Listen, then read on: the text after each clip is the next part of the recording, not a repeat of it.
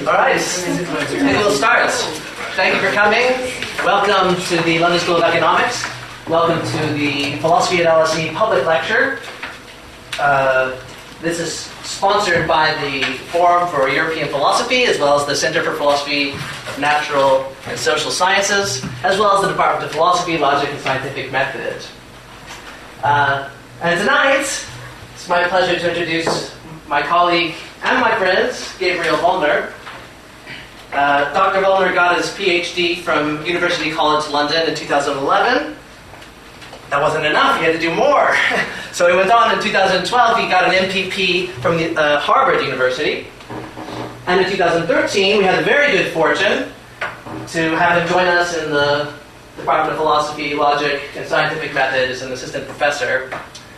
He's written on topics like global justice, economics, equality, fairness. Tonight, his talk is on justice and finance. And I hope you'll join me in welcoming our speaker tonight, Dr. Gabriel Wollner.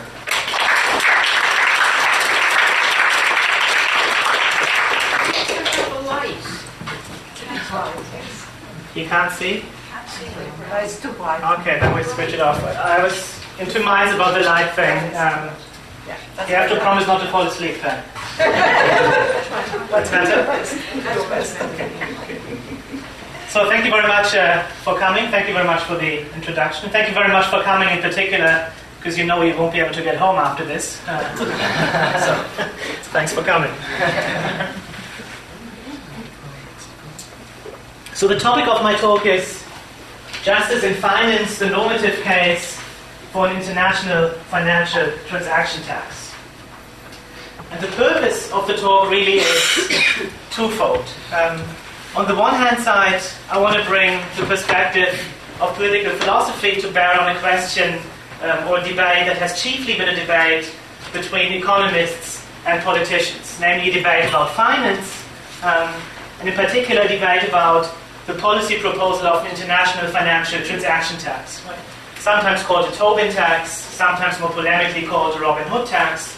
And economists and politicians have had arguments about that tax proposal. Right? Economists have disagreed about what the likely impact of such a tax would be, for example, on trade volumes, on international financial markets, what the impact would be on economic and financial stability. And politicians have disagreed about whether such a proposal would be feasible, whether it could be implemented in the context of the European Union, whether it should be implemented even if not everyone joined the tax proposal on a global level. Disagreement about whether or not it's an adequate response to the current financial and economic crisis. And what I want to do is, as I said, bring the perspective of political philosophy to bear on these questions. Show that political philosophers actually have something interesting to say on that policy debate that is going on between economists and politicians. And I want to argue that an international financial transaction tax actually is a good idea from the point of view of political philosophy. There's a justice-based argument to be made in defense of an international financial transaction tax. The second aim of my talk is to start filling what's currently a bit of a lacuna. Namely, there isn't much political philosophy when it comes to finance. Brian mentioned I'm working on questions of global justice, and many political philosophers are working on justice and trade, for example, but there's hardly anything on justice in finance. And I think it's important to think about what's required by justice in the context of finance. So the second aim of my talk is to outline what I think is a framework for thinking about questions of justice in the context of international finance. The claim that I wanted you to convince you of is that the proposal of an international financial transaction tax is actually an adequate and feasible policy instrument for making the international financial system more just. That's different from the argument that people sometimes make in defense of an international financial transaction tax. So I think an argument you often hear is that an international financial transaction tax would generate enormous revenues which could then be used to achieve some independent important aim, for example, fight global poverty. You could use that money to combat climate change and so on. My argument will be slightly different. I'll argue that international financial transaction tax is actually necessary to bring the practice of international finance into line with the normative requirements that apply to international finance. So I think the existence of the international financial system gives rise to a particular moral problem, the international financial system stands in need of moral justification, and an international financial transaction tax will make sure that this justification is actually forthcoming. So the structure of my argument is threefold. I proceed in 3 steps. I firstly try to outline or sketch a framework for thinking about questions of justice in the context of international finance. I'd secondly argue that an international financial transaction tax would remedy the justificatory deficits from which the international financial system is currently suffering. And I'll finally argue that an international financial transaction tax is superior to important policy alternatives, and that the most important objections to an international financial transaction tax can actually be met. So each of these steps proceeds in a number of smaller steps or sub-steps, outlining or sketching a framework for thinking about justice in finance. And I'll firstly briefly look at the practice of international finance as it currently exists, because I believe one has to have some grasp of the subject matter before advancing a normative argument. So I look at the practice and theory of international finance, identify the features which I think are normatively significant or normatively relevant in the practice of international finance as it currently exists. I'll argue that that practice stands in need of justification, and I'll argue that the justification will have to take a particular form. I then make the case for an international financial transaction tax, show that the current system doesn't offer the justification that would be needed, that an international financial transaction tax actually promises to remedy these deficits, and then finally respond to objections and briefly talk about alternatives to an international financial transaction tax. So let's begin by looking at the theory and practice of international finance to understand what exactly we have in mind or talk about when we ask questions about justice in the context of the international financial system. So briefly, the theory of international finance or the international financial system. And this is really economics, international economics 101. That's a textbook case for why there should be such a thing as an international financial system, why it is a good thing, a good idea to have an international financial system. And the first argument that economists often make in defense of financial markets, could be securities markets, could be derivative markets, currency markets. The first argument that economists make is that financial markets or an international financial system actually facilitates mutually beneficial exchanges between individuals with different needs for financial resources. You could be an individual just as a household and you're looking to earn a return on your savings. What you do is you go to financial markets, you bring your savings to financial markets. You might be a firm or a company and you rely on financial markets because you need to invest, you want to build a factory, employ people, and so on. What you do is you turn to financial markets. You might be a government which decides to spend more than it currently earns in taxes. Where do you get that money from? You turn to financial markets. Right, so financial markets match savers and investors. They match individuals with different needs for financial resources, and they make sure that the financial resources that exist within an economy are put to their best use, to their most efficient, most effective use. You could be a borrower, you could be a lender, you could be a saver, an investor. Financial markets match these two different groups of individuals, leading to economic growth. Everyone is better off as a consequence. The second argument of theory is that financial markets are a good thing to have because international financial markets in particular, reduce the risk usually associated with economic activity. Right? If you think about it in terms of being a private saver, may want to diversify your portfolio, not to have all your eggs in one basket. Financial markets can serve the purpose of an insurance policy, for example. Or if you're a company who's doing business in a different location with a different currency, you may want to hedge yourself against currency risks and you turn to financial markets. So financial markets are important to reduce the risk that is inevitably associated with economic activity, with activity within an economy. That's the argument for financial markets in economic theory. Simplified, of course, but I think that's the basic reasoning for why one should have financial markets to begin with. Now, I think it's also important to understand what the current existing practice of international finance actually looks like. Right? What kind of animal is the international financial system as it currently exists? And I think two types of observations characterize the international financial system as it currently exists. And what I mean by the current international financial system is the international financial system as it has emerged since the early 1970s, right? Since the end of Bretton Woods. And one defining characteristic, I believe, is almost perfect capital mobility. Right? There's capital account convertibility. Capital can move freely between different locations. Right? There are hardly any locations on the movement of capital. The transaction costs are very low. So I think it's fair to assume almost perfect capital mobility as characterizing the current international financial system. The second important feature is that the volumes that are traded in international financial markets have increased tremendously. So I think last year the volume of financial transactions globally within 3 days was the value equivalent to the value of all trade in goods and services globally over the context of a year. Right? So almost by a factor 100 is the value of financial transactions and financial trade bigger than the trade of actually tangible goods and services. So volumes have increased tremendously. And the final aspect is that we actually witness financial innovation. But 88% of international financial transactions are transactions that take place in terms of derivatives. Right? So they're new, not very well regulated financial products which account for the largest share of international financial transactions.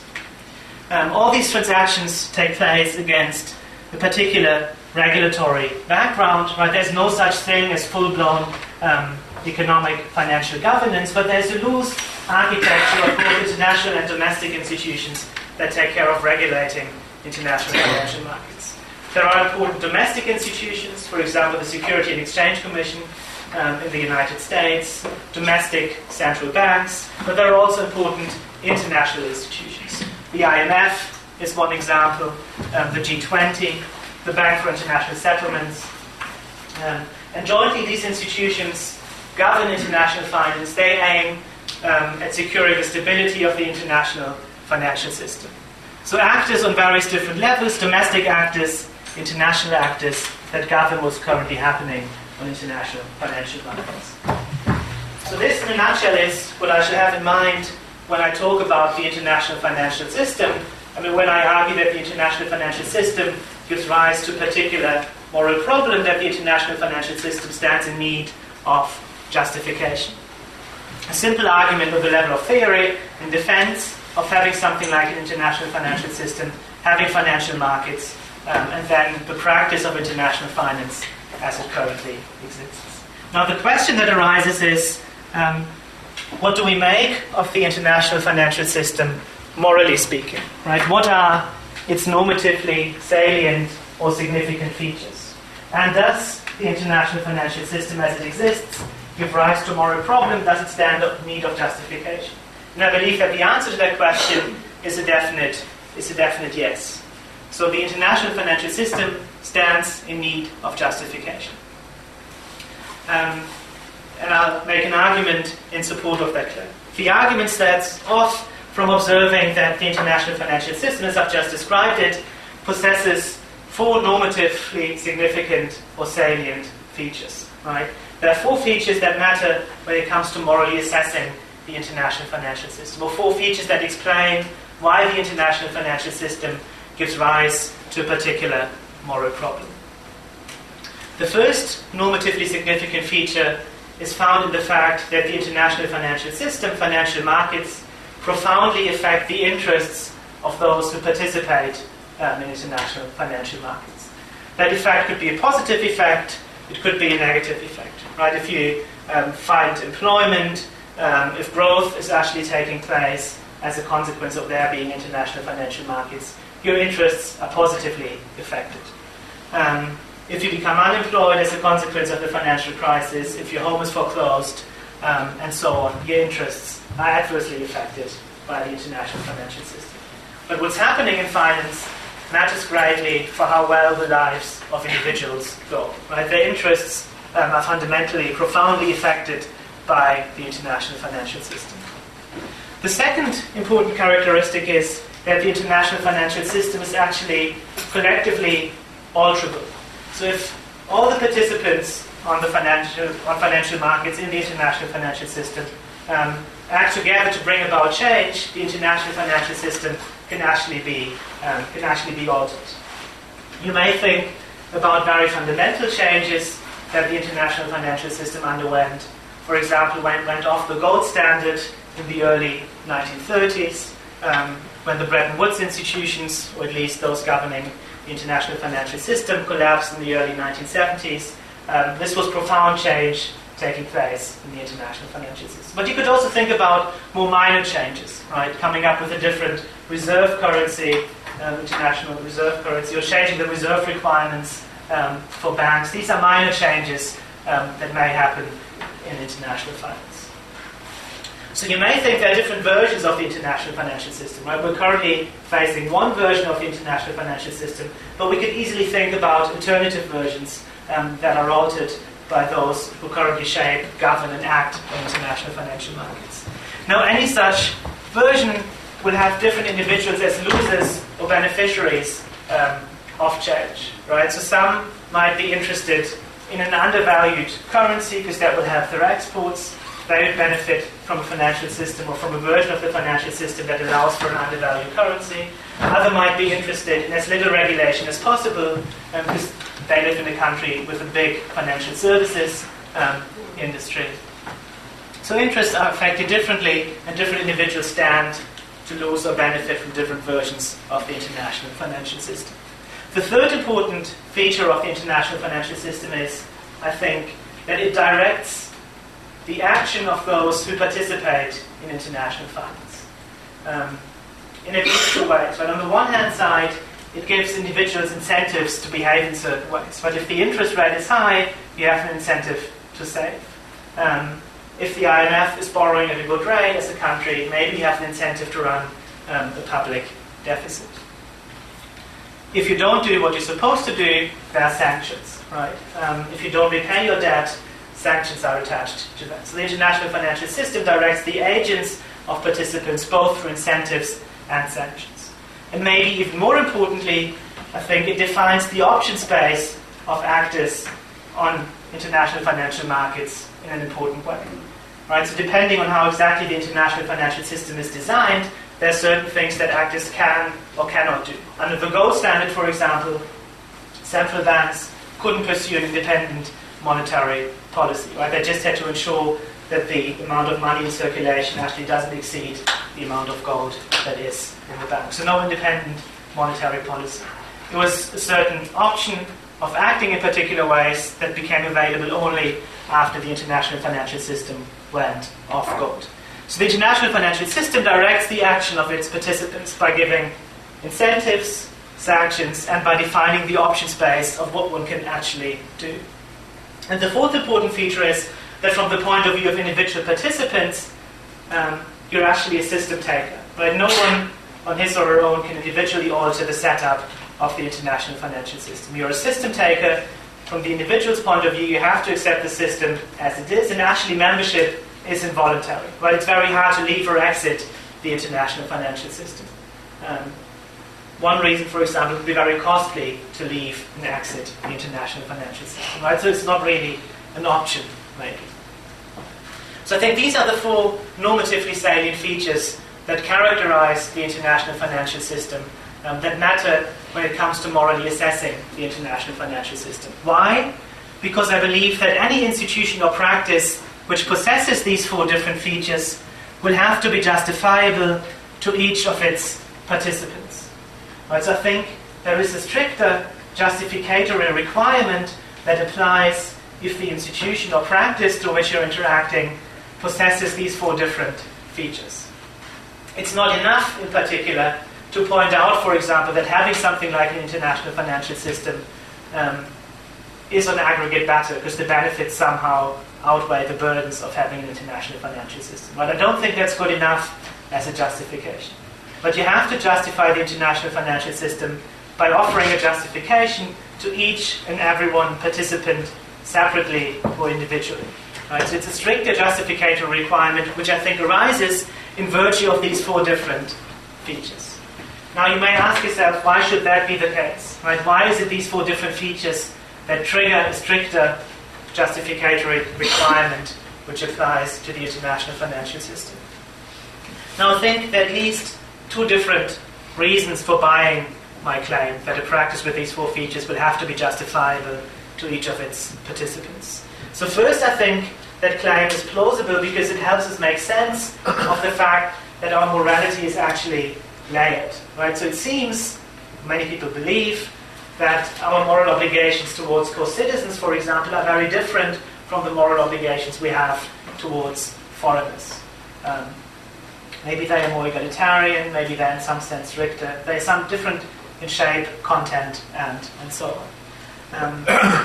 And my claim would actually help to explain why that is the case. Right? If we interact with others through institutions that possess these features, by the way, I think the state, the institutions of the domestic state or domestic basic structure are also characterized by these four different features. Right? My claim can help explain why obligations within these institutions are different from the obligations beyond these institutions. And I think that makes my claim plausible.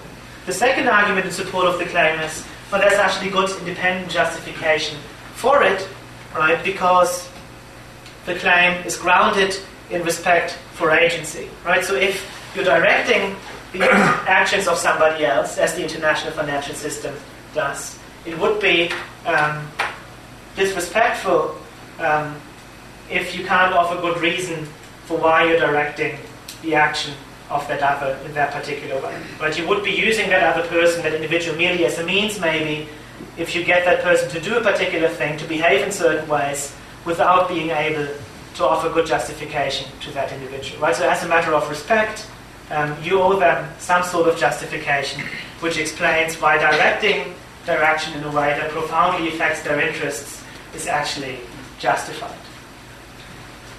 So if you find these two lines of argument convincing, it is the case that the international financial system, because of these four different features which characterize it, has to be justifiable to each of its participants. That establishes the need for justification. Right? The international financial system is the type of institution, the type of practice, the type of interaction that stands in need of justification.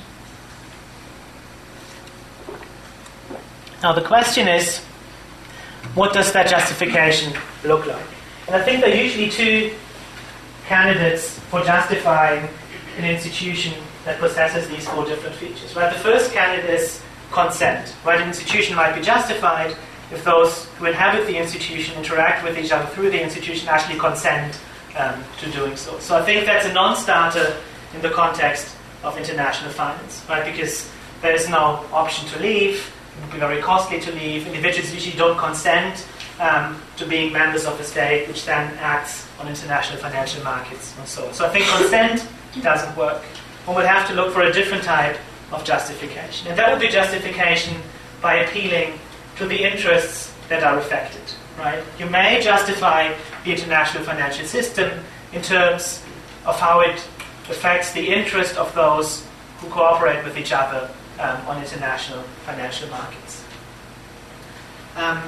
But it turns out that this justification in terms of interests is actually difficult, or takes a particular form in the context of international finance. Right? So justifying the international financial system to one individual would work in the following way. What you could say, well, this version of the international financial system is justifiable to you because it maximally advances your interests. Right? That would be a good justification. Right? It's the best we can do for you. We maximally advance your interests by that version of the international financial system. But unfortunately, there's conflict of interests. Right? Different groups of individuals stand to lose or benefit from different versions of the international financial system. So any version of the international financial system can maximally advance the interests of everyone. Right? So the justification in terms of interests has to work slightly differently. Right? I think it has to be justification in terms of interests. We advance your interests, subject to the condition that the system be justifiable to all. Right? Because different individuals are affected in different ways. There's conflict of interest. What does it mean to justify the international financial system in terms of its impact on individual interests, subject to the condition that it be justifiable to all. Now, I believe that the solution is that the international financial system is successfully justified by appealing to individual interests if it turns out to be most acceptable to those it is least acceptable to. Right? How do we make sense of that idea, something being most acceptable to those it is least acceptable to? I think the idea of the complaint comes in handy at this point. Right? So the system, the international financial system, is justifiable to all in the sense that it's most acceptable to those it is least acceptable to if the biggest complaint that anyone can raise against a particular version of the international financial system is as small as possible. Right, so imagine a simple case where we have two individuals, Brian and me, and we have to choose between financial system A and financial system B. If we choose financial system A, I may have a complaint because I would be better off under financial system B. If we choose financial system B, Brian may have a complaint because he would be better off under financial system A. Now, I think the right thing to do in such a situation is to look at these different complaints, figure out what the magnitude and the weight of the respective complaint is, and go for that version of the international financial system which gives rise to the smallest possible complaint. Right, so if Brian's complaint against choosing A is bigger than my complaint against choosing B, we go for the version that would benefit Brian, because otherwise he would have the greater complaint. If you think about it in the context of finance, assume a simple case to maybe illustrate what I have in mind.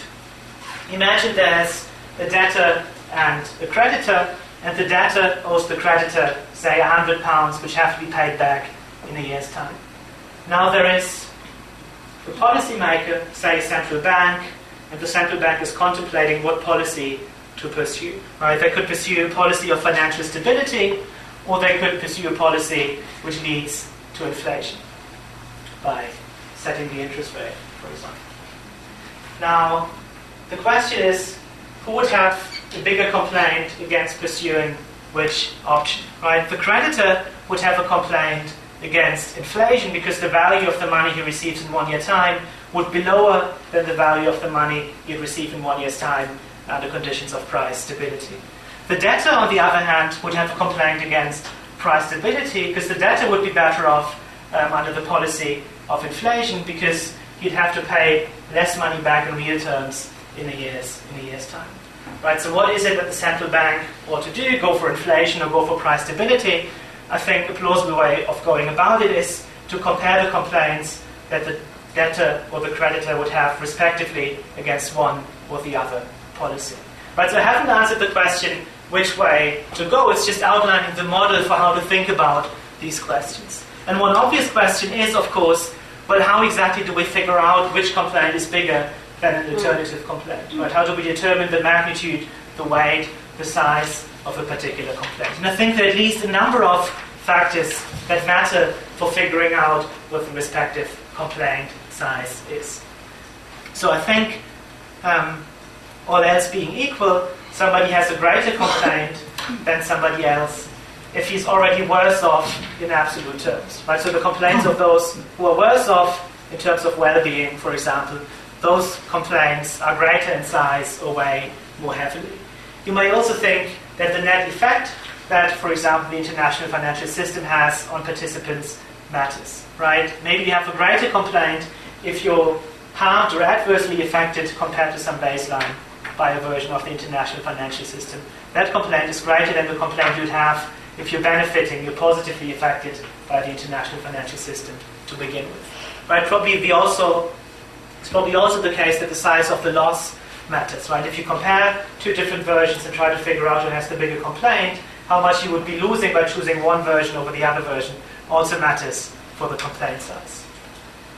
So I think that's the structure that the justification of the international financial system, so that it's justifiable to each and every participant, that's the structure that the justification will have to take. I've been talking about interests, but I haven't answered the question yet what the relevant interests in the context of international finance actually are. Right? What's the currency of the justification that we're looking for? And I think one should be looking at those interests that are most profoundly affected by international finance, and which at the same time the participants take themselves to be advancing through participating in the international financial system. And I think there are three relevant interests, that matter as the currency of justifying the international financial system. The first interest is individual economic well-being. The second interest is what I call effective democratic sovereignty.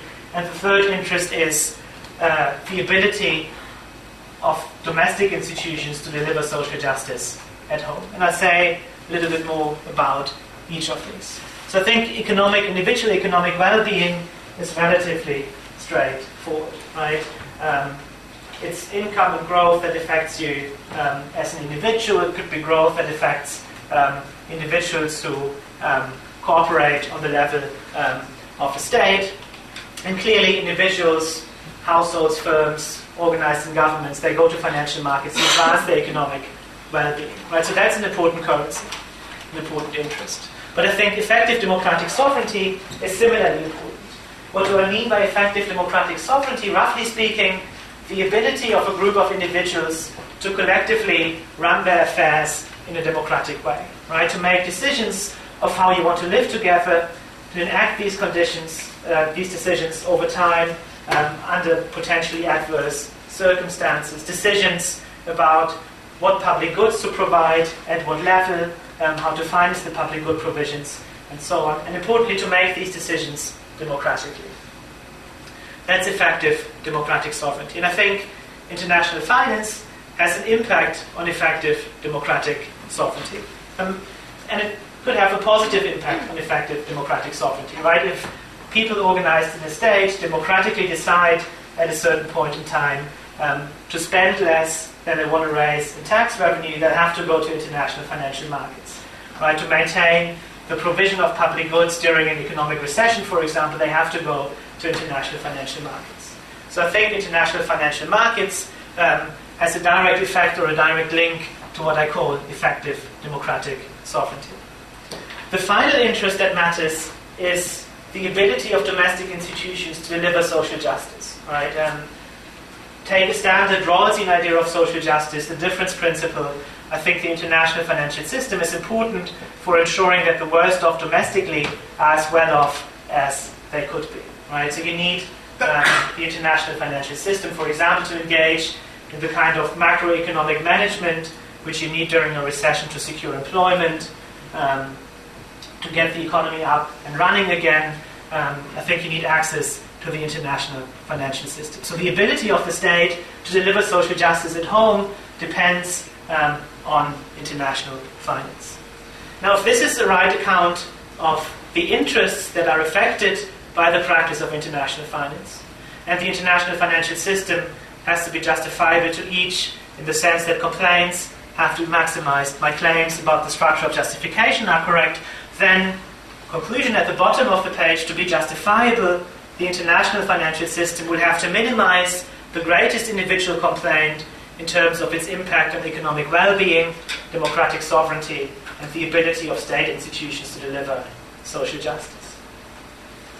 Now, to give you an idea of the argument that is going to follow shortly, I don't believe that the current version of the international financial system meets that justificatory requirement. Arguments that could potentially justify the international financial system by appealing to the impact that the international financial system has on individual economic well-being, effective democratic sovereignty, the ability to deliver social justice at home, these arguments don't succeed. But there is an alternative version of the international financial system against which the greatest individual complaint would be smaller, and I'll argue that such a version would be a version of the international financial system that actually features an international financial transaction tax. And so, slightly elaborate argument, this is the framework which I propose for thinking about questions of justice in the context of international finance. International finance possesses a number of normatively significant features. It gives rise to a particular problem of justification. the justification would have to take place by appealing to these three different interests. Now, the next step of the argument is to establish the idea that the current version of the international financial system actually gives rise to quite significant complaints to the extent that it fails at the relevant bar of justification. Now, here's why I think it fails. I think it fails in all three respects. The first respect is the respect of individual economic well-being. Right? And I think individuals can raise quite significant complaints about how the international financial system in its current version affects their individual economic well-being. If you look at the domestic context and the implications or consequences of the financial crisis in the domestic context, I think people can raise complaints about how their individual economic well-being is affected if they are unemployed, for example, right? If growth is lower than it could have been, if their homes are foreclosed, and so on. Right? So it seems to be a very strong ground for raising complaints against the current version of the international financial system. But I think globally, similar arguments can be made. Right? So arguably, as a consequence of the financial crisis, remittance payments have dropped significantly. Right? Payments that those who work in developing countries send home to their families in the developing world, these payments have gone down dramatically, fueled poverty in the developing world, arguably as a consequence of the financial crisis in the developing world. I think you can also raise complaints against the impact on individual economic well-being, not only when it comes to crises, but also when it comes to the volatility of the current international financial system. Right, so there's a phenomenon called role reversal in international finance. What's happening is that actually there are net financial flows from the developing world to the developed world, right? The other way around than it should be, and that's because the central banks of developing countries have to sit on large amounts of net foreign assets or foreign currencies to insure themselves against fluctuations taking place on international, for example, currency markets, right? And they have to pay interest, for example, for sitting on dollars. And there's actually a net flow of capital from the developing world to the developed world as a consequence of the volatility of the international financial system and the need for self-insurance. And finally, in terms of individual economic well-being, you can argue that in the current international financial system, the link between the financial sector and the real economy is actually broken. Right? The original justification of the international financial system would be, well, it makes sure that financial resources within an economy are put to their most effective use. They're actually funding what's happening in the real economy. That doesn't seem to be the case, right? Because a large share of what's happening in international financial systems, many of the financial resources are actually put to speculative rather than productive uses. Right? Hardly any money goes into IPOs and so on, but most of the flows happen in the context of trading with derivatives. So adverse effect on individual economic well-being, and note that those raising these complaints are those probably worst off, right? Both domestically and globally. Now I think the international financial system in its current form also has an adverse impact on effective democratic sovereignty, right? It undermines the state's ability or the collective ability of individuals to be in control of their own affairs. And it does so in two different ways, right? I think effective democratic sovereignty depends on two things, right? Revenues. As a state, you have to be able to raise revenues through taxation to be an effective democratic sovereign. But it also depends on expenditure, right? You have to be in a position where you can spend money as you see fit. And I think both these abilities or capacities of state institutions are threatened or maybe even undermined by the current international financial system. So I think tax revenues are going down. It's becoming more and more difficult to actually raise taxes, for example, because of capital mobility.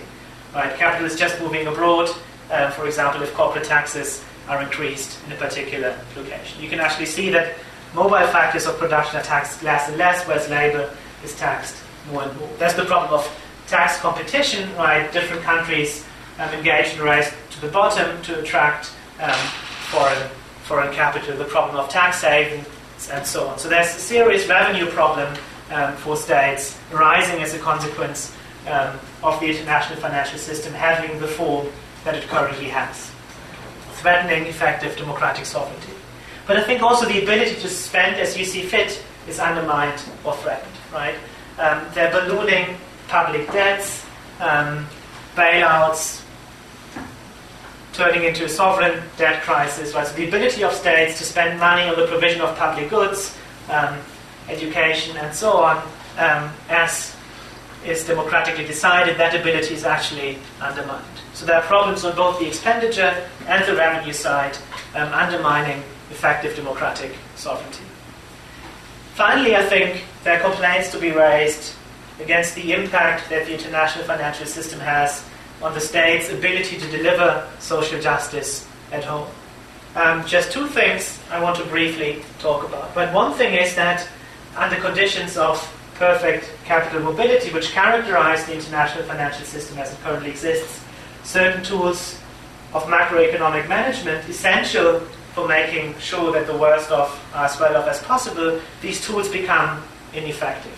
Right? If you have a fixed exchange rate regime, for example, you can't rely on an expansionary monetary policy to get the economy up and going during an economic crisis, because you have to use your monetary policy to defend your fixed exchange rate. Right? If you have a floating exchange rate, you can't really use fiscal expansion during a recession, because the appreciation of the exchange rate will undo the effect that the fiscal expansion has. So standard tools of macroeconomic management become ineffective under conditions of the current international financial system. And finally, I think this is a phenomenon that has received wide attention, right? The international financial system and the crisis is in a very direct way upsetting principles of distributive justice or principles of fairness in a domestic context. For example, the phenomenon of private gains and public losses, right? The costs, the burdens and benefits of assuming economic risks, they are distributed unfairly or unjustly within society, and the phenomenon of too big to fail, right? You benefit from the risk-taking if the bad outcome doesn't actually materialize, and if the bad outcome materializes, you're bailed out because you're too big to fail. So I think this is a very direct way in which the international financial system upsets standards of distributive justice by distributing the costs of risk-taking unfairly. So I think in all three respects that matter in the context of international finance, there are significant complaints to be raised against the current version of the international financial system. But luckily, I think the international financial transaction tax would actually help to fix the international financial system. Right? A version of the international financial system that features an international financial transaction tax leads to smaller complaints. Here's the proposal of an international financial transaction tax. Right? So it's first been talked about by Keynes in 1936 and then picked up by Tobin in the 1970s. They've been developed in a particular historical context to deal with a particular phenomenon, but I think one can generalize the idea. Right? So the idea of an international financial transaction tax is that you levy a tax of a particular rate, usually a very small tax, right? 0.01% up to 0.1% maybe, a very small tax on transactions of a particular asset subject to particular conditions. Right? So the number of variables you have to fill in. You have to figure out what the tax rate you have in mind is. You have to figure out what exactly the asset is, transactions of which are markets you want to tax. But it could be common stock, could be foreign currency, could be merely derivatives.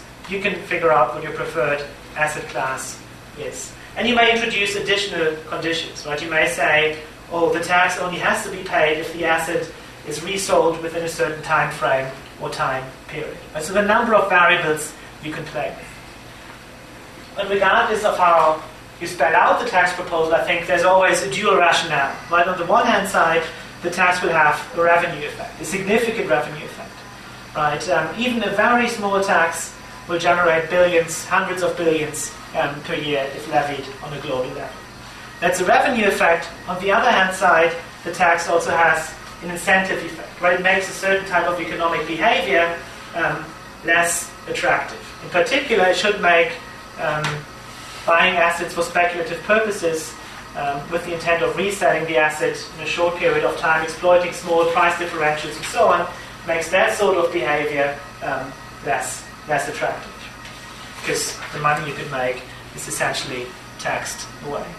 Now, why is an international financial transaction tax promising? I think it's promising because it will reduce the complaints that individuals can have against the international financial system in all three different respects. So I think it makes everyone better off in terms of individual economic well-being, because an international financial transaction tax has the promise of preventing the asset bubbles that have fueled the current economic crisis. It has the promise of curbing volatility, for example, through putting a lid on overshooting, herd behavior, and so on, the phenomena that come with exploiting small price differentials in a short time frame. Right? So they get rid of all these complaints that individuals can raise against the international financial system in terms of its impact on individual economic well-being. I think it will also have the effect of rechanneling financial resources away from speculative use to productive use. Right? If it becomes less attractive financially to engage in derivative trading, maybe more money goes into the funding of IPOs, for example. And the link between the real economy and the financial side of the economy that could in principle justify having the financial sector in the first place, when that link is reinstantiated. Well, what's the effect on effective democratic sovereignty? Again, I think the tax would have a positive effect on effective democratic sovereignty. If it works well, if it's well targeted, it may make bailouts obsolete, because the financial system will just be a more stable financial system with an international financial transaction tax.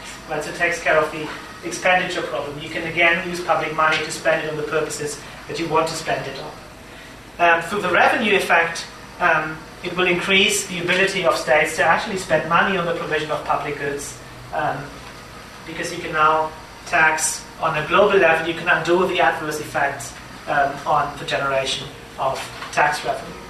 And finally, it will also have a positive effect, or at least reduce the size of the complaint that individuals can raise against the international financial system when it comes to the ability of the state to deliver social justice.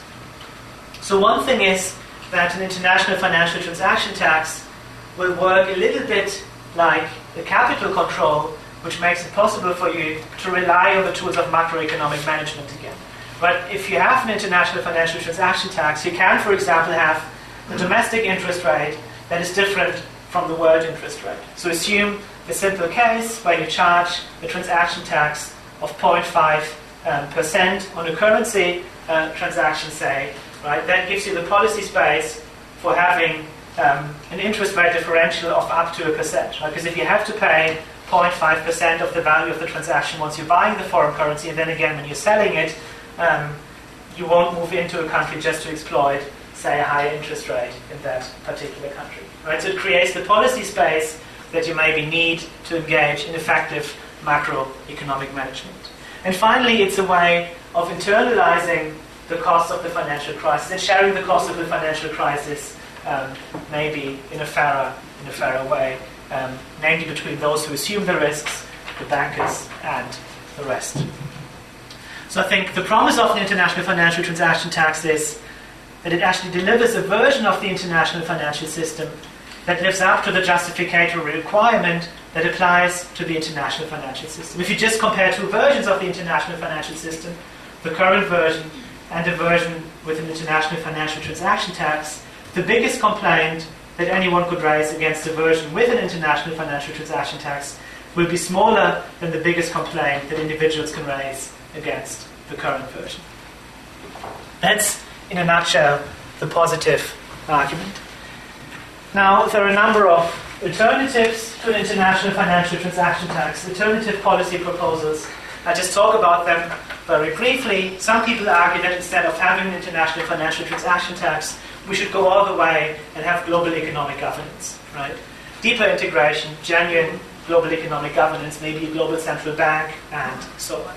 Now, I think this option is both undesirable and unfeasible, right? It's easy to see why it's unfeasible. I mean, if you look how slowly trade negotiations are moving and so on, having full-blown global economic governance is a far shot, right?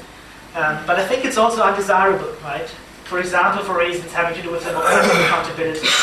If you have global institutions of economic governance, many important decisions are taken out of the domain of domestic democratic decision-making. And I take it that if you believe in democracy and the value of democracy, that's a bad thing. So deep integration, genuine global economic governance, both undesirable and unfeasible.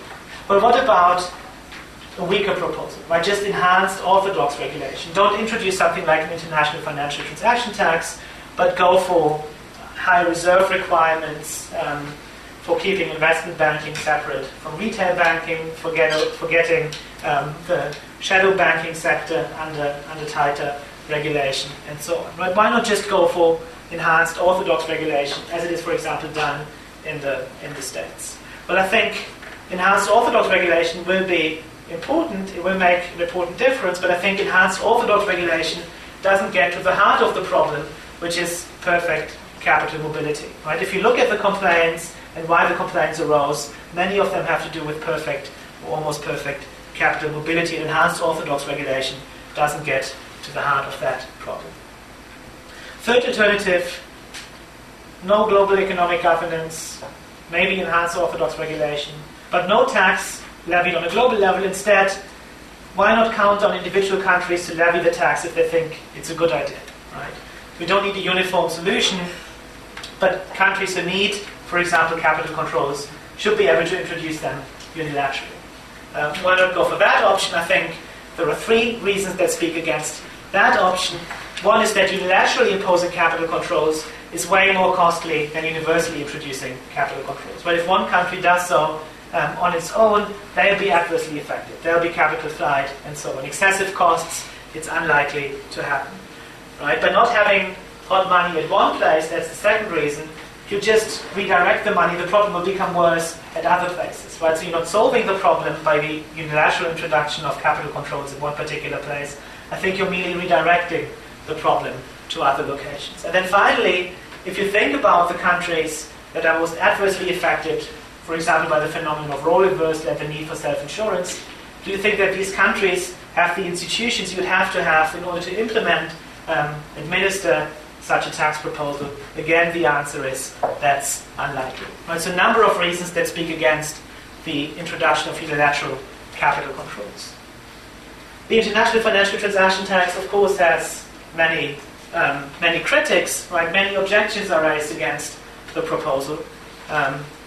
I just talk about two to finish off my talk. I'm looking forward to hearing more of these objections during the question and answer. But actually I'm not. I would be happy if you agree. Feel free to raise them anyways. So one objection is drawing on empirical evidence and pointing to a conceptual tension in my argument. Right?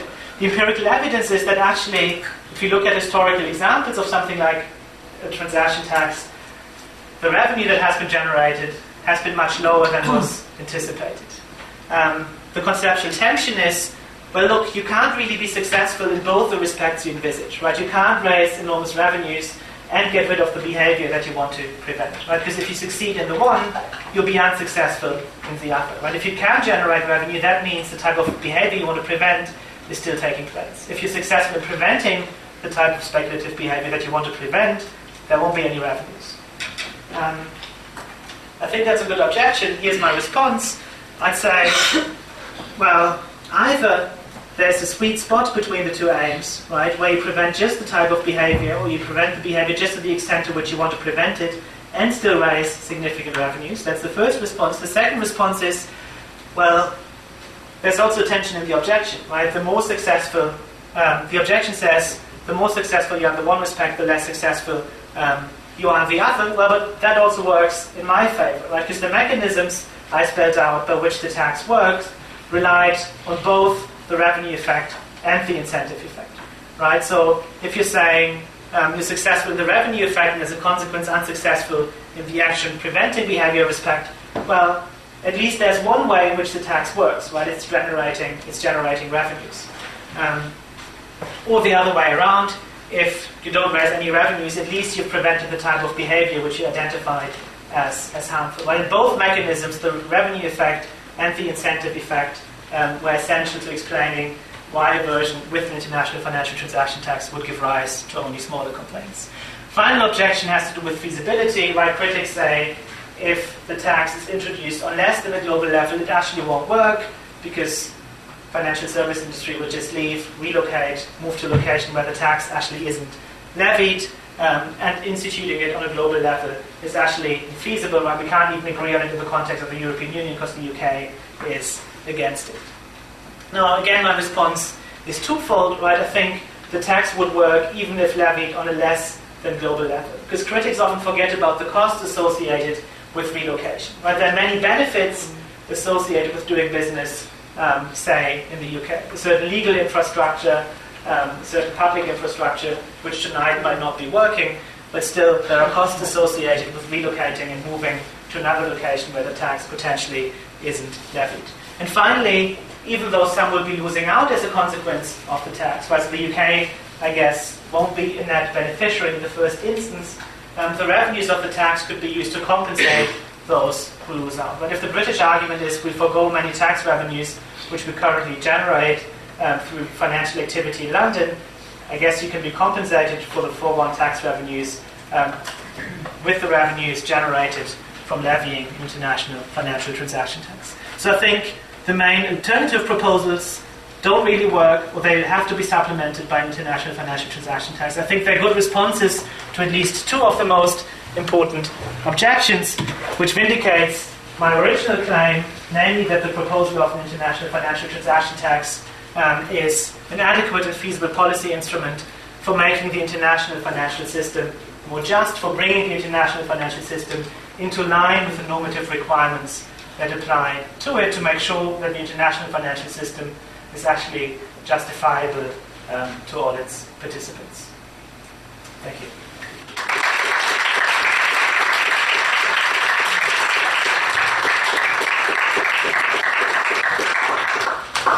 All right, we have about half an hour for questions. Please raise your hand and I'll try to get a count on. You first. All right, we'll start at the back. There's a good body of empirical evidence that shows there is cost associated with the financial transaction tax beyond just where it comes in the form of lower liquidity in markets, reduced prices for securities, which hurt not only the people holding them, but also firms that need access to capital. So given that those costs are spread out across the whole system and affect not only people that don't have to be large banks, but also consumers, how do we know that, how do we know that all the positive things you mentioned are actually going to happen? And even if they do, how do you know that those benefits will outweigh the cost that we've seen when this has been done? Yeah, good question. So I think there is empirical uncertainty about some of the effects that you mentioned. Right? So some think reduced liquidity comes at a cost. Others think there's actually excess liquidity and it's a good idea to get rid of some of this liquidity. Right? But as you mentioned, there are other effects where the costs are more definite and clear. Right? For example, reduced stock prices, becomes more expensive for companies to fund their activities and so on. But these are the things that you mentioned. And I think it would be a mistake to deny that these costs exist. Right? These costs have to be taken into account, but I think they have to be taken into account in a particular way. Right? Because every policy has costs. Right? Somebody will be adversely affected. I think the tricky question is to figure out, well, how exactly should these costs matter? Right? How important are they? Maybe it's worth incurring these costs. Right? And I think we currently lack a framework for assessing whether certain costs are worth incurring or whether costs actually speak in a definite way against a particular policy proposal. And in the context of finance, it's not so clear, I think, how different costs should be weighed, right?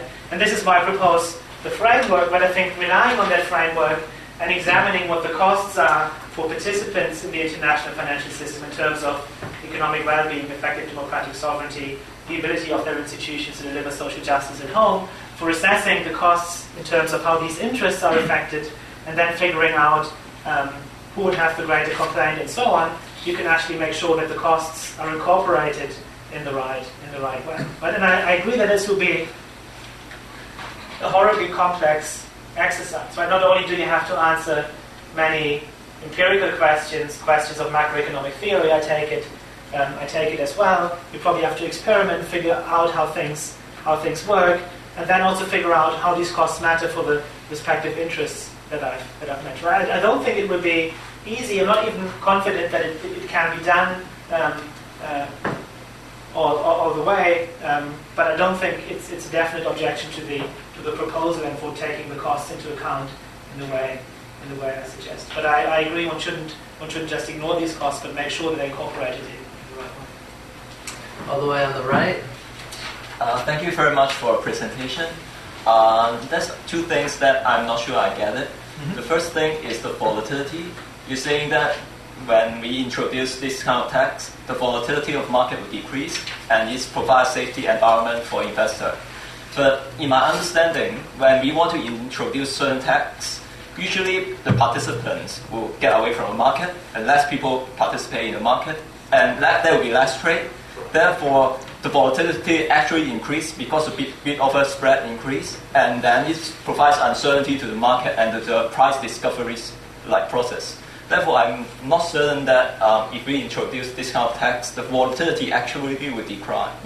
I think it will increase instead. Mm-hmm. And you talk about bailout, mm-hmm. and I think about, for example, like Greece government, there's a lot of bailout event in 2010. Basically, it's not a matter of the financial instrument, but actually about the mismanagement of government financials or the government deficits. So it seems to me that, and also there's a lot of other instruments besides CDS. There's options, swaps, bonds, or a lot of financial instruments. If all of us need to subsidize by paying tax to manage this kind of risk to certain financial innovations, I think it's unfair to a lot of investors because they just want to do normal things like corporations, they want to do hedging or other things, they want to do investment in bonds. There's nothing about the innovations or CDS or CDO or like obligations, this kind of fancy thing.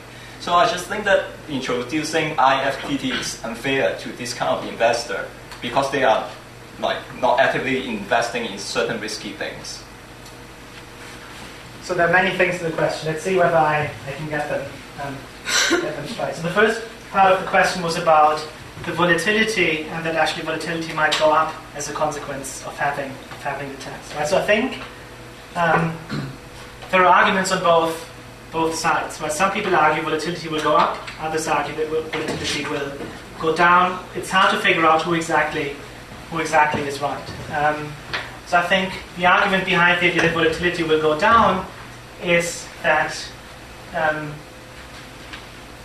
markets become volatile, for example, as a consequence of hot money, of too much liquidity maybe chasing or exploiting very small price differentials, right? You get herd behavior, you get overshooting, and you introduce volatility, right? By making these transactions less attractive through introducing a tax, the idea is volatility of markets will go down, right? I see there are counter-arguments. You could say volatility goes up as a consequence of the mechanisms that you mentioned. People will move away from the market and so on. But I guess one response to that would be to say, well, if the tax actually is levied on a global level, it's hard to move away. Right? There isn't really an alternative, and maybe it's reducing exactly the type of behavior that you want to be preventing. Right? But I'm happy to stand to be corrected on these accounts. I'm not an economist. I'm a philosopher. So I guess I'd be happy to say, for example, that maybe one should discount volatility arguments in light of this empirical disagreement. Right? So I think methodologically the difficulty is if you're trying to make a normative argument, how do you deal with empirical disagreement? Right? Some economists say volatility will go up. Other economists say volatility will go down. Right?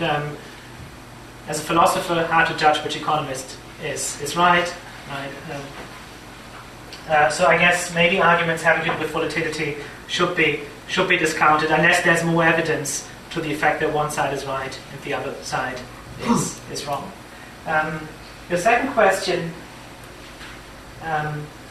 or maybe high public debt levels aren't a consequence of bailouts but of bad financial management on the side of states, right?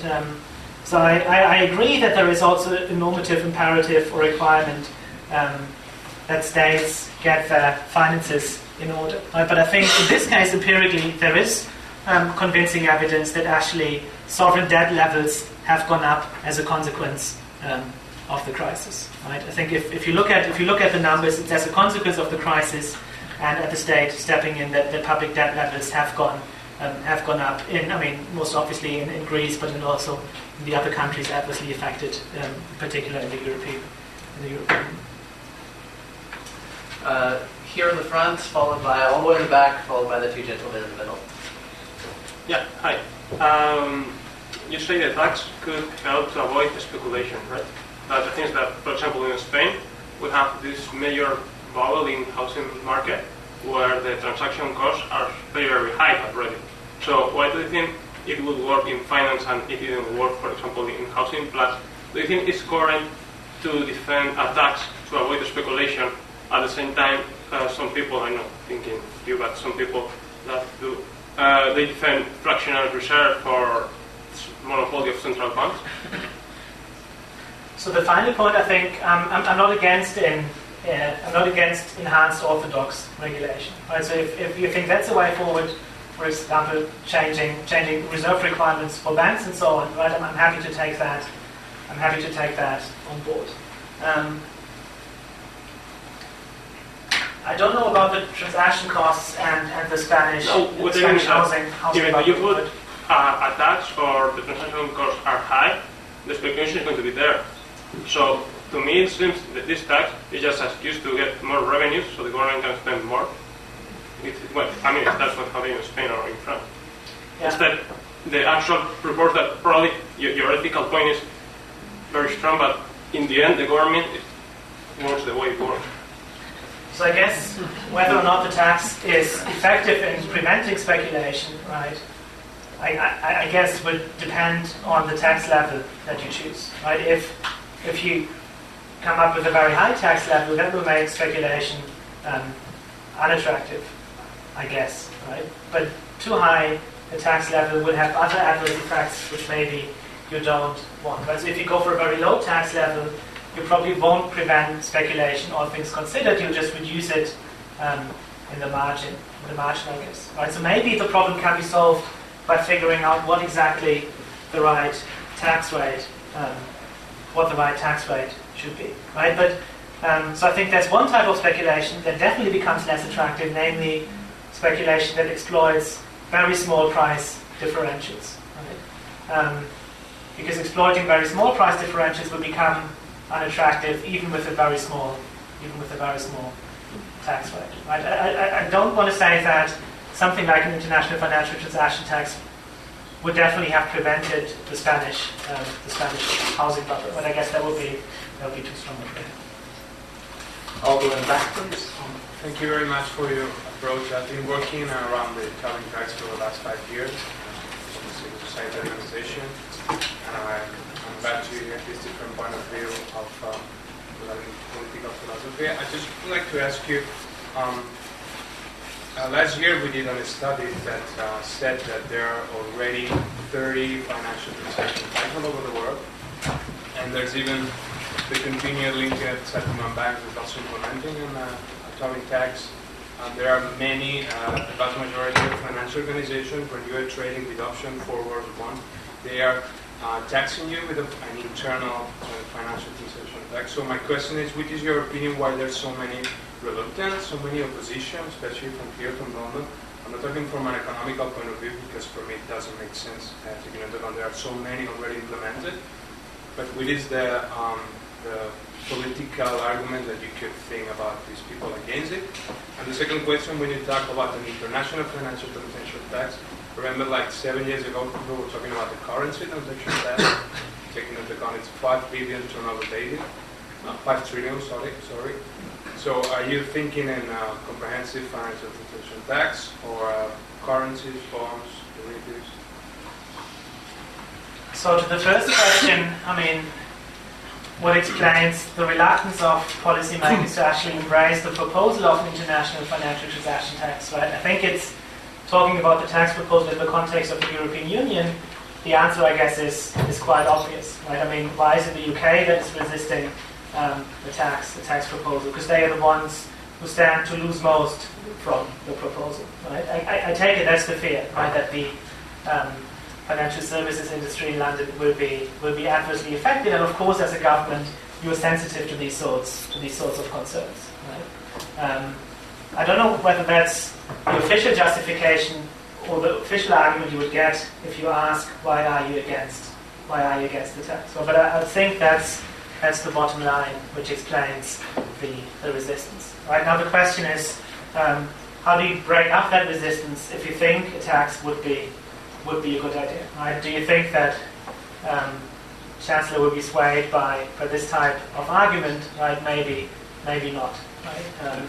So maybe what you need is some sort of credible account that they won't be losers, all things considered, but that they could be compensated through the tax revenue that such a tax would raise if levied in the context of the European Union. And so I think that's the type of convincing that would maybe work and be more successful.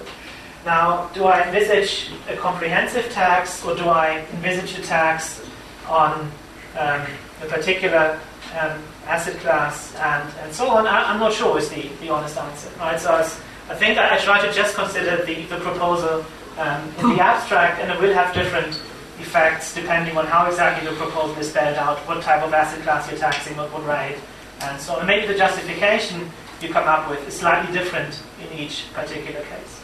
But it may be also your judgment on whether it's all things considered a good idea to go for such a tax is a good idea. And so I think more thinking through the various precise proposals and the respective arguments would be required, which I think involves both normative work and empirical work, figuring out what the effect on different types of financial markets would be and so on. Thanks. So I should preface my remarks by saying that I came to the lecture thinking the financial transaction tax was a really bad idea, and I'm afraid you haven't changed my mind about that. But I kind of got 2 points. One is a very practical point, which kind of deals with some of the things you were saying at the end, your anticipated beneficial effects, which I'm very sceptical of. But then I want to go back to some of the things you were saying at the start about the financial system. So just on the benefits. So in the UK, we've had a financial transaction tax for a very long time. So UK equity transactions are taxed using stamp duty at a higher rate than, in fact, many people suggest the financial transaction tax should be. And I see no evidence of any of the beneficial effects that are alleged to be attached to the financial transaction tax, the international tax, accruing to the UK by taxing equity transactions in the way that we do. I don't think it's led to better government or better distribution of wealth or more democratic control or less volatility in the equity markets. It's just a tax. And the point about it, which worries me, which you didn't talk about at all, is that because financial assets are so clearly identified, their ownership is identified, it's very easy for agents in the financial system to pass the tax back to the principal, so the beneficial owner. So one of the obvious things about the UK financial transaction tax is that it's not paid by the financial institutions who trade or transact or who hold assets in custody. It's paid by the individuals or the institutions that own equities who trade them. And it would be very easy for the financial agents to pass these taxes directly on to the people on whose behalf they're transacting, which means in effect the tax is just another tax on consumers, or in this case savers, people who are transacting.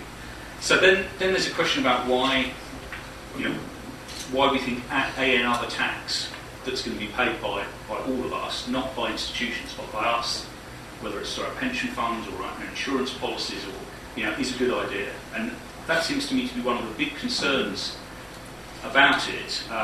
That the reason lots of politicians like it is because it's not visible to the public. They think it's being paid by the banks. Actually, it's being paid by the citizens. So it's much easier for them to get support for it, although in fact it won't be paid by the people they allege it will. And I'd like you to address that. But my second point, I think Well, these were two already, right? It's part of the same point, right? Why would you support tax that you're going to pay, right? And one of the reasons that people are sympathetic to it because they've been led to believe that it's not going to affect them, that it's a tax on transactions by institutions without seeing that those institutions can pass the tax very easily through to the beneficial owners of assets. My second point, and it's kind of related, but it's a more philosophical point, which is that you started off by talking about the financial system. And that just seems to me to be an easy description of something which is very hard to describe. So the bits of the global markets that are systematic are actually the public sector bits, right? The central banks, the BIS, the international political bodies who you listed. Those bits are quite systematic and they're rule governed and they have accountability requirements. But the bits that are in the private sector are actually not very systematic at all.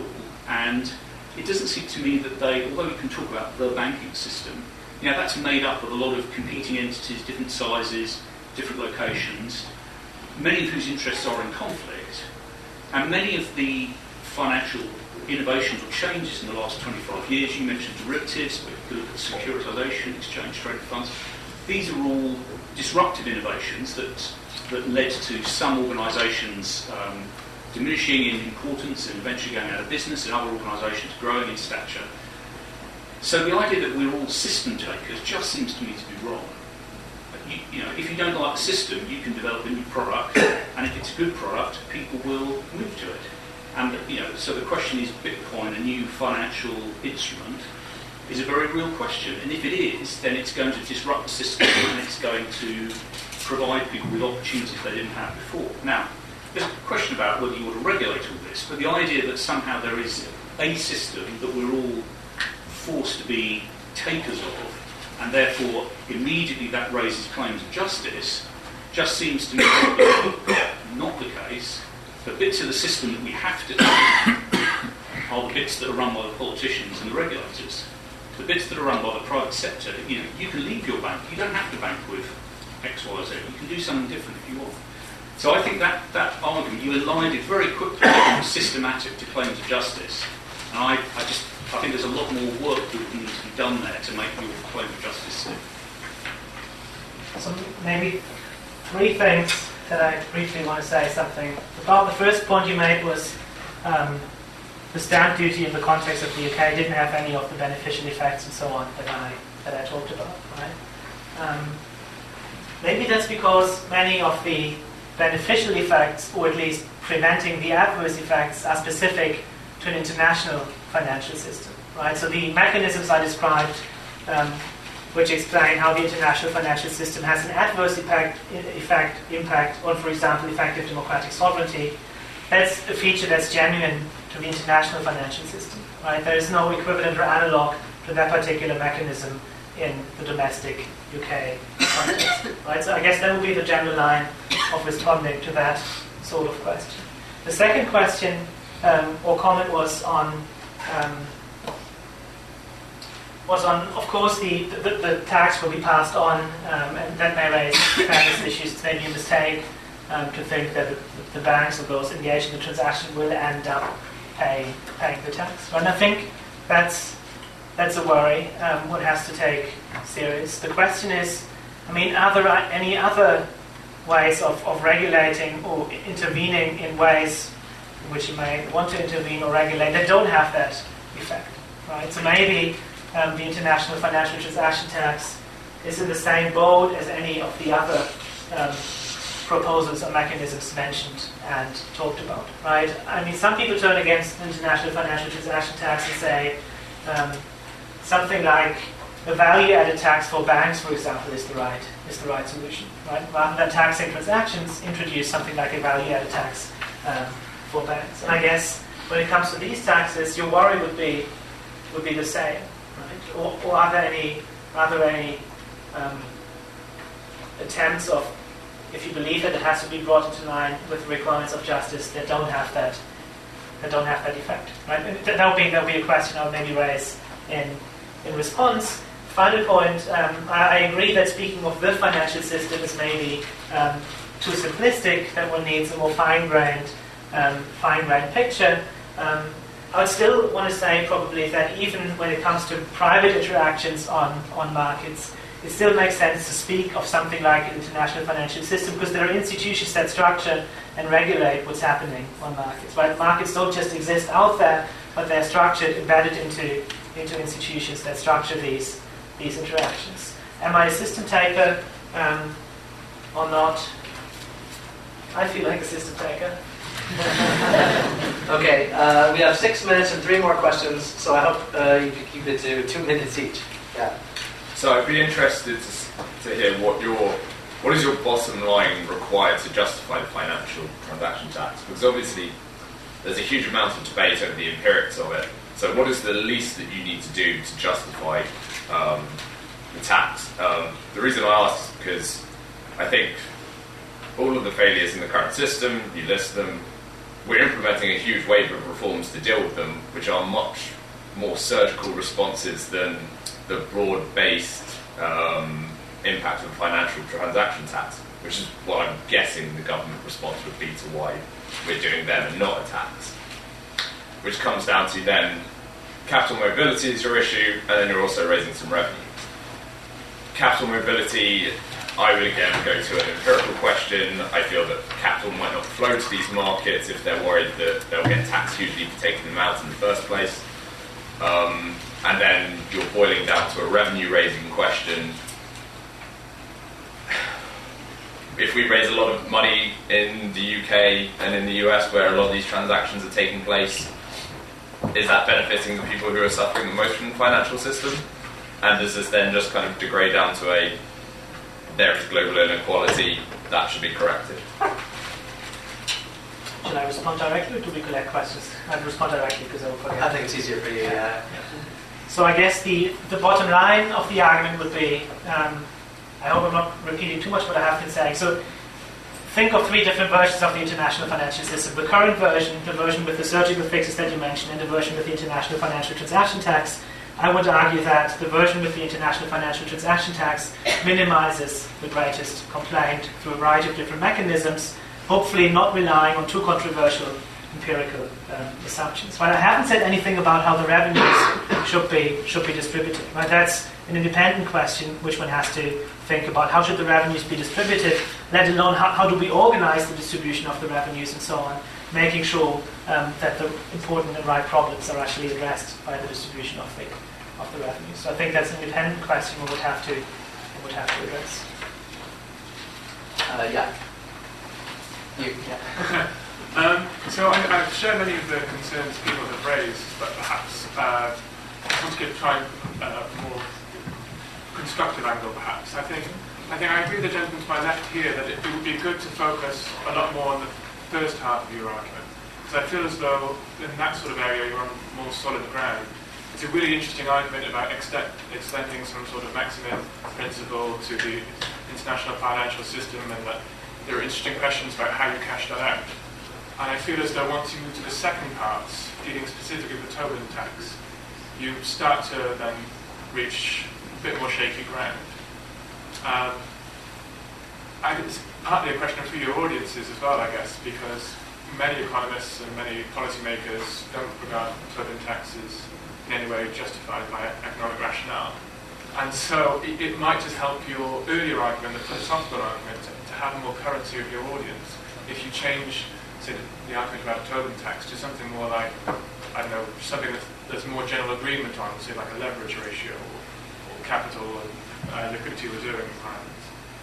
Because once you're talking about Tobin tax, I think empirically your case is very questionable, and that loses the respect that you might have gained in the earlier part of the argument. Thank you. That's helpful. I mean, if you're a competent economist and interested in these issues, give me your card afterwards. Okay, 1 minute for the last question. You'll have to keep it short, I'm afraid. I just have a question more about the second part, and specifically about your appeal to what I take to be not so much maximum, but rather a Scandinavian criteria of justifiability to each person. And whether the problem of paralysis that Scandinavian contractualism is often held to give rise to in non-financial context doesn't in fact apply in the financial case in a way that would give us reason to reject your alternative compared to a broader array of alternatives than those you presented. And if so, whether reconciling your suggestion with Scandinavian contractualism in fact requires you to modify the received version of that theory. To illustrate very briefly, in the I think there's probably not enough time for the illustration. There's only about 30 seconds. Maybe we just have, but I'm sure you'll have time to talk after, so could we just have a just quick response on that? So I guess the quick response would be apply the Scandinavian framework in the following way. Fix the versions of the international financial system you're comparing to begin with, right? And you may be talking about different versions for different purposes of the argument. But if you're interested in policy proposals, fix feasible versions and apply the Scandinavian framework to comparing different feasible versions, right? If you're not so much interested in immediate policy change, you can expand and talk about even more fancy ways of reforming the international financial system, which then probably would succeed in passing the justificatory requirement rather than the less ambitious reform proposals. Thank you very much for all your time.